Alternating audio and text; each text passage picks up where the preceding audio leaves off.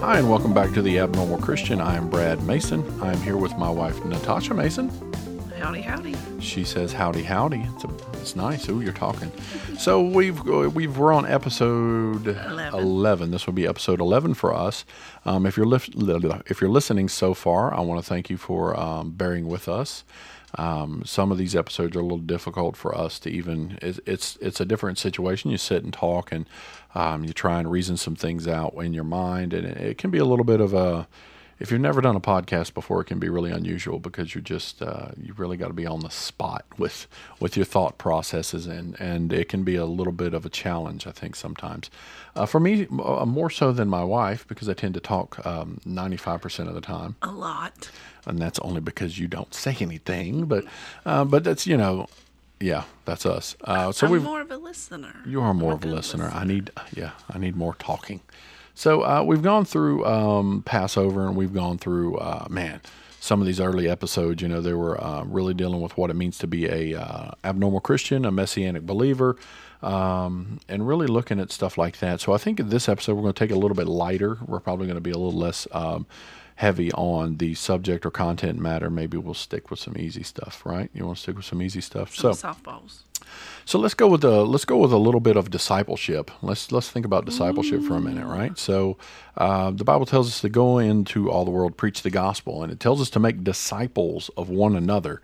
This is a major key point for me. I think that we fail so many times. I think we are good at telling people about the gospel of Jesus Christ, Yeshua HaMashiach, Hebrew. We're good at telling people about him and his sacrifice and what he did, and we're good at bringing people in and getting them saved, and then we kind of let it muddle out. We kind of don't follow up. We putters out. Right. We direct most people to a church. We want you to go to church. We want you to learn, Because the goal is getting them saved. Right. So, and that is what I think we look at a lot of times, is that our very goal and outcome of what we do is to get people saved. Which that is a good goal. Right. It's a very good goal. So being that is our goal, our initial goal, let's just start there. That's our initial goal, is to get people saved. The real key question that we're going to, I guess we'll talk a little bit about, is how do I do that? How can I do that? What are some of the ideas that we can use to witness to other people? Because I think this is a big problem for Christians. I think this is a big problem for believers. Most of us get up every day. We go work a normal job. If you've got an 8-hour job, you're lucky. Most people are working 50, 60 hours a week now, and we don't have the opportunity to witness to other people. Well, I say that. Let me take that back. We do have the opportunity. We might not know how. That's the problem. We don't recognize good Right. opportunities and how to capitalize on them, because it just makes us feel uncomfortable in general. So we don't want people to think we're weird or. Very good. That's a great point. That's a good starting point too. What are they going to say about it if I say this? Yeah. Well, if we're in a meeting and I tell people that I pray, what are they going to say? Or if I tell people that we went to congregation, or I went to church, or they see me Passover, right, or they see me reading my Bible. Right. I keep a Bible on my desk at work. Occasionally I'll be reading it and somebody will see me, and it never fails. They're continuing their conversation. They don't really care what I'm reading, and they want me to get involved in their stuff, right? But, it's the point that it's there, and that and it's not for me to show them, it's for me because I enjoy reading. I'm trying to work through the scripture now. But the real thing here is how do we witness to other people? How do we witness to the lost? How do we witness to those around us? And I kind of go back to, I worked in a warehouse for 20 years with a bunch of guys. There's probably 100, 150 guys working there at any given time. They're still there, and they're still working there. I'm just not there anymore. But one of the things that struck me as interesting, and I often brought it up, was how much people would talk about sports, how much they would talk about sports. They love sports. People would argue, and it almost got, between guys, it almost turned into full-on fist fights sometimes, because people were so passionate about sports, and that they were going to argue that stuff like they were getting paid. These guys you were one fan or the other, and your team is worse than mine, and we're the best, and we've got more rings than you do, and it's just heated, nonstop debates about this stuff just about every single day. So I knew that if I went over there and talked to one of those guys, and I talked about sports, then there was going to be good conversation, because they knew sports. That's all they talked about, right? So when we look at the believer side of that, and this is what you just mentioned, people are going to look at me like I'm weird or I'm crazy or things like that. It's really having to put ourselves out there, right? Just like they're talking about sports, I can talk about the Word of God. You know, the one thing that I love most of probably anything on the world is to talk about the Bible. If somebody opens their mouth and I get the opportunity to work something in there about the Scripture, I'm coming strong, you know? So he's coming in hot. You got that right, because you've seen me, and you know how about you. I don't have that. I think at one point in my life, I had that fear that, hey, I'm going to lose a job, or I could get fired for talking about this, or somebody could complain that I'm the religious guy, whatever. I was afraid of a lot of that. I think a lot of us are. If you work in a professional field, you work in a public. You work in a big corporation. Yeah. You work in a public setting, you know, there are so many rules about, I worked for one company that they had a rule that if somebody overheard your conversation and it offended them, they're not in your conversation, but they overheard it and it offended them, you could get in trouble for that, right? So it really discouraged people from, I know that we're really focusing on profane things, right? We don't want people talking about each other or gossiping, and if it hurts somebody's feelings, you could get in trouble. But in the world we live in now, that goes as far as religion. You're not supposed to discuss religion, because if your viewpoint offends somebody else and you hurt their feelings, they can turn you into your boss and you can get wrote up for that. And some extreme cases, you could get terminated for that. That has happened. And so, you know, as believers, it's almost like the faith type thing. Where do we put our faith? Do we put our faith in that God is able and willing to take care of us in all situations?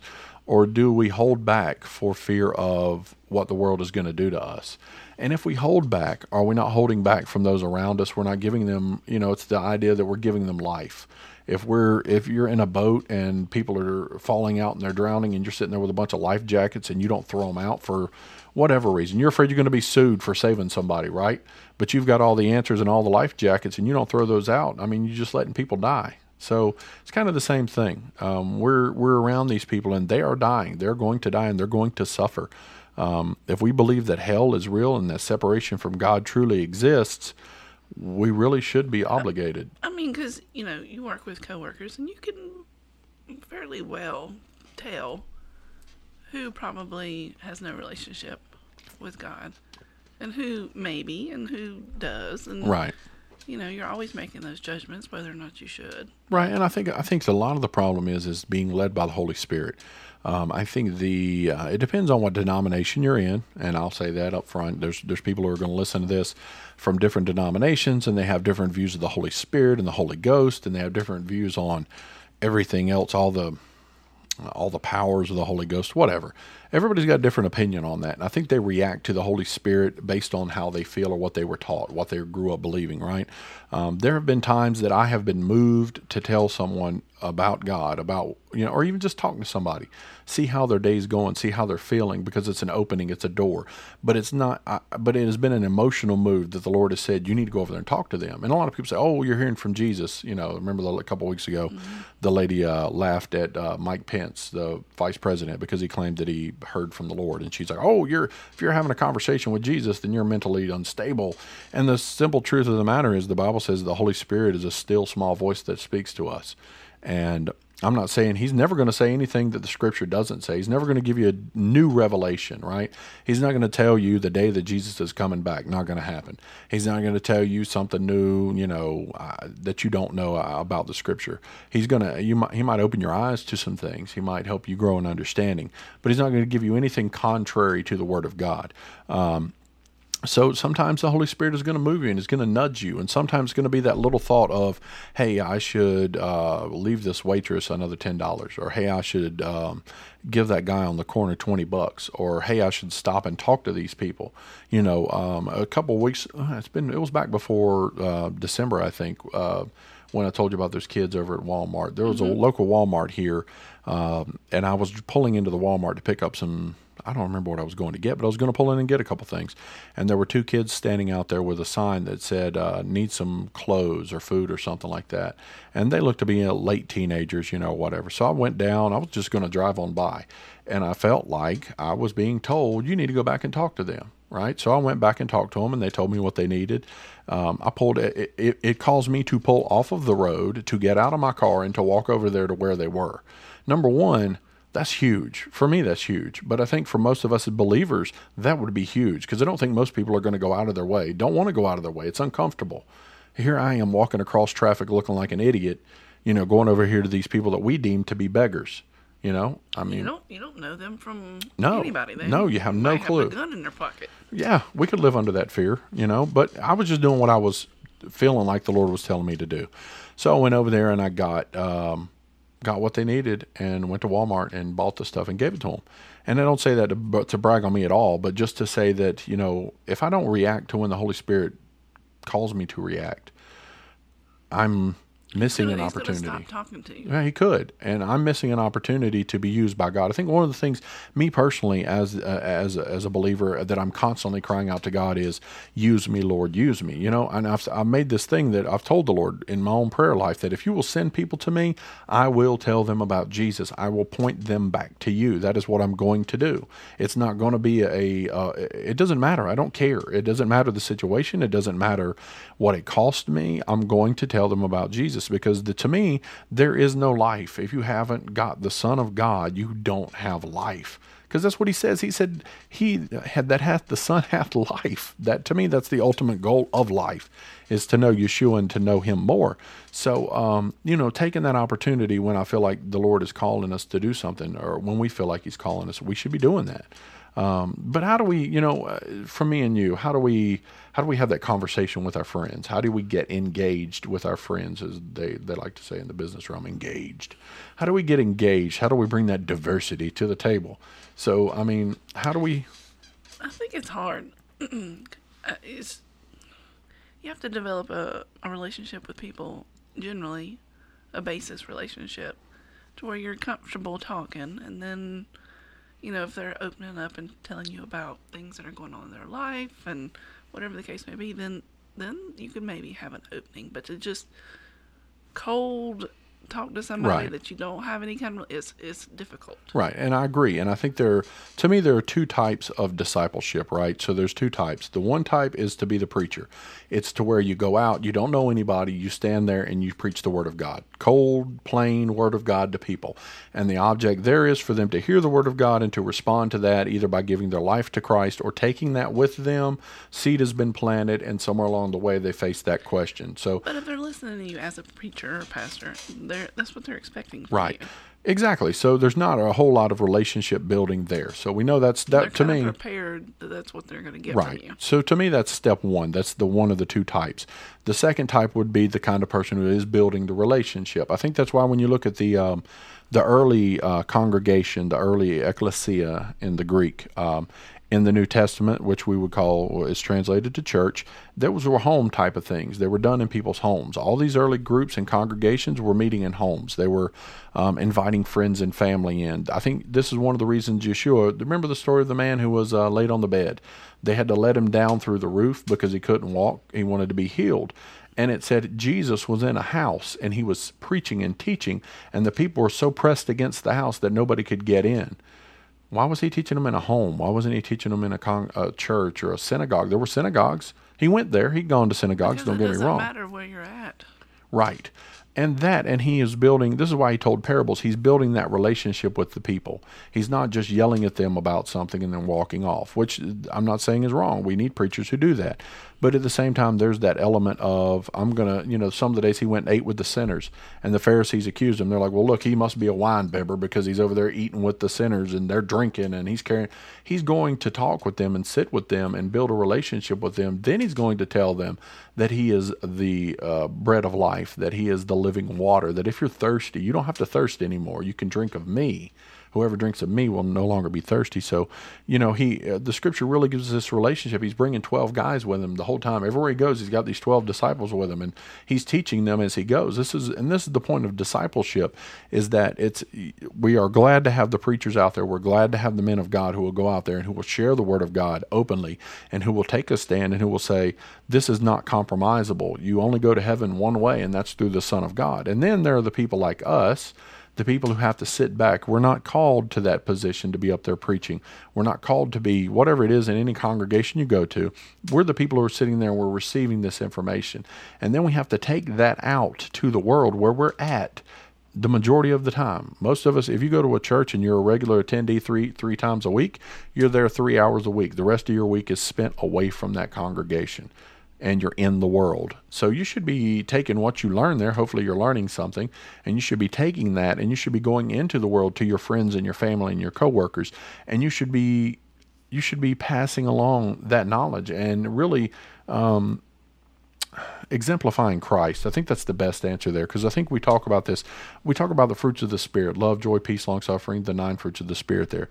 We talk about them, and I've said before, these are the fruits of the Spirit. These are not the fruits of Brad or the fruits of Natasha or the fruits of anyone. These are not fruits. They're not called my fruits. They're called the fruits of the Spirit because they're His. So whenever I'm needing to be more patient, I have to let the Spirit be more patient in me.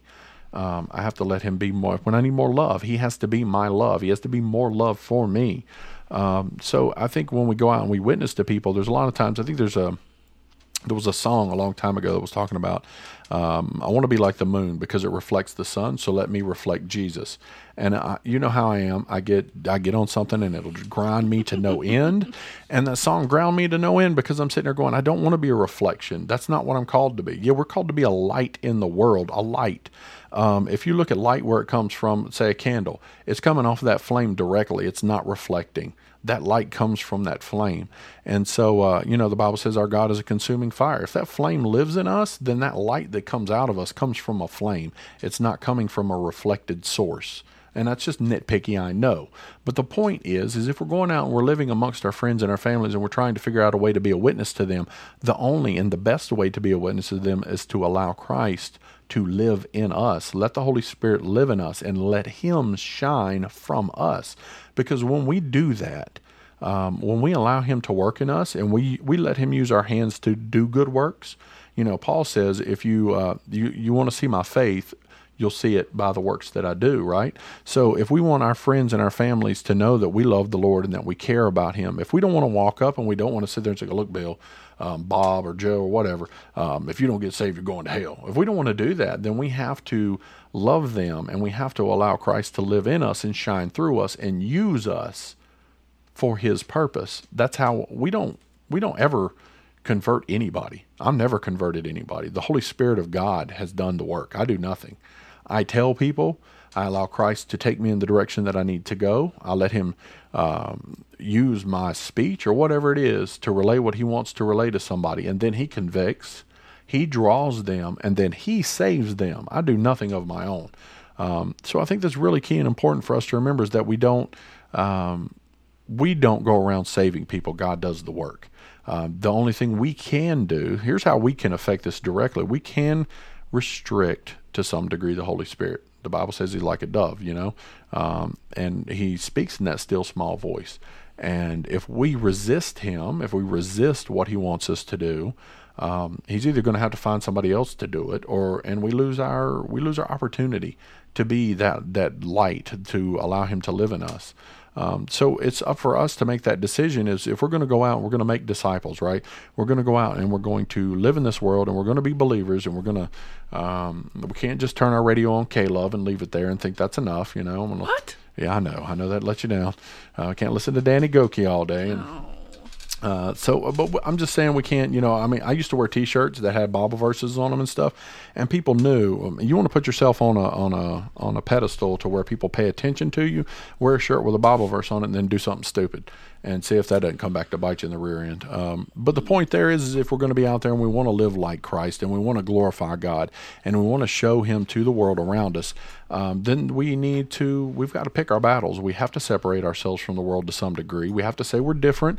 We're going to live a different life than you. We're going to talk differently. This is one of the major aspects I think we miss in Christianity today is a lot of my Facebook friends curse on Facebook just like they post Bible verses. I mean, you'll see it. They'll be cursing somebody, calling them every kind of name you can think of, and then the next day there's some, God be the glory. Come on, man. If we're going to be different from the world and we're going to live apart from the world or we're going to be children of God, we need to constrain our tongue. We need to constrain a lot of things about ourselves. But that way it's so they can see, so they know who lives in us. And we have to give Him full leeway there. So that's, yeah, I mean, if you're going to go out and witness, that's kind of a point to start. One of the stories I will tell I don't know, it's been over a year now, maybe maybe a little less than a year. But I'd been working with some guys, and they, I was their boss man, supervisor, whatever you want to call it. And I was just talking about the Lord, and for about a 2-week solid period, I don't know sometimes the Lord gets on me and the Holy Spirit is on me, I just talk, and I was talking about God, and I was trying to really engage with these two guys, and really trying to answer questions that they had. They would ask me a question, because I viewed things from the Messianic Hebraic mindset, so I was trying to explain a little bit to them. They were both guys who had an understanding of the Scripture, had an understanding of church and stuff like that. So after about a 2-week period, I was talking to one guy, and I was telling him about salvation and being born again and what it meant and all these things while we were working. And I just got to the point to where I had told him, for the 2 weeks I had told him enough. And I'm just like, it was just like, I've told you enough. That's the way it felt on the inside, is that the Lord is saying, you've told him enough. And so I just looked at the guy and I'm like, I've told you, and you need to be saved. What are you going to do about that? I mean, there's nothing else I can tell you. Because he was asking questions. And I said, there's nothing else I can tell you. What are you going to do? And he's like, well, I guess I need to be saved. And I said, well, yeah, okay. That's exactly what you need to do. And I said, the other question is when are you going to do that? And he's like, well, I guess I need to do that now. So, it really got to that point to where, and you remember that period, because I was me personally was on like cloud 10, because it's just being used by God that way is not something that has happened to me a lot. I don't, but it was that willingness to respond to the Holy Spirit to say, hey, you need to talk about this with these guys. You need to talk about my word with them. You need to talk about my character. And more so than anything, I think it's talking about the character of God to people. They don't know. People think God is oppressive, that he's sitting there with a big lightning bolt waiting to strike them down. You grow up, you hear the Bible Belt here in the South, and you'll hear the term Bible thumper. They say that a lot. That's the guy who comes up and hits you over the head with a Bible. He's the Bible thumper. So when people think about God, that's the way they see him. But if we're not out there living that example, and we're not out there to be a verbal testament to, no, that's not how God is. He's not here trying to crush you. If anything, he's trying to save you. He gave you every opportunity. He gave you his son, his own son, to die in your place. If we're not out there doing that, people are not going to know. They're not going to see it. And if you're listening to this and you're in the United States, still believe this. There are people out there who don't know. There are people out there who still do not understand what it means to be a Christian. I know them. I mean, I think atheism is growing rapidly in the United States and around the world. I think some other religions are growing just as fast. But there are a lot of people out there who just don't. They've heard the stories, they know the holidays, but they don't know anything about God. So when we interact with others, and we can sit there and say that, man, you know what, I had a rough week last week, but the Lord really provided for me. People are like, what's he talking about? What does he mean the Lord provided for him? And then when we can be specific about it, hey man, I remember one time I needed a washer and dryer, and I was praying, I need a washer and dryer, and 3 days later, boom, somebody's giving me a washer and dryer for free. It's being able to go up to people and say, man, you won't believe what happened. I needed this, and God provided it. I think for too much, we say luck. We use the word luck, and man, I really hope I'm lucky, and boy, you're lucky. And too many people that we use the phrase blessed. Oh, be blessed. Hope God blesses you. But we don't ever tell anybody really when God does bless us. If he gives us the opportunity to say, you know what? Last week, I didn't have any bread, and I woke up yesterday and there was a free loaf of bread on my porch. I mean, it sounds silly, but bless God and tell somebody. Give him the glory for whatever it is, how trivial it is, how large it is, it doesn't matter. Give him the glory so that the people around us can see that God is living in us and working in our lives. And that's going to open those doors and give us those opportunities to go to that person and say, man, you know what? It's really good to know the Lord, and you really, I think you could use this in your life. I know in my personal life, there are still a few people that I know that I'm pretty close with that I think need a relationship with God. I know they're probably not even listening to this podcast, but I know they need a relationship with God. And I know that there are some people, it can happen overnight. And some people, it's going to take a lot of prayer, and it's going to take a lot of time. And it's, just making sure that you're there for them, being able to witness to them. Because ultimately this is a life and death, an eternal destination type of deal. So making disciples of others is not that easy sometimes, but it's always being willing to be open and allowing the Lord to use us to accomplish his good works. You got anything else to say about that? No. You got anything to say about that? I'm just picking with you. So so the discipleship, that's another episode. So discipleship. There's a lot more to be said just about all this stuff. I mean, we're not the definitive know-it-alls to everything scripture-wise, but making disciples of one another, it should be our goal, is to get people saved. That was the first place we just went this whole episode on, right, is to get people saved. So that's the first step in our discipleship. The second step in discipleship is going to be training and teaching, things like that. So our next episode is really going to deal looking at discipleship from the side of, hey, I've witnessed somebody and they've got saved, now what? So that's going to be our next episode. Episode 12 will be about the further steps of discipleship. So hopefully this will help you out. If you see someone, you hear someone, you know someone, if you feel the Holy Spirit's leading you to do something, I encourage you 100% to give into it. Let the Holy Spirit use you. I can't guarantee you it's not going to cost you anything. Because the Word of God is a sword, and it divides and it separates, and there can be consequences for it. But at the same time, there is a joy in knowing that others around us have come to believe and have a relationship with the same wonderful God that we serve and worship. Outside of that, this has been The Abnormal Christian, and we will catch you next time. Bye.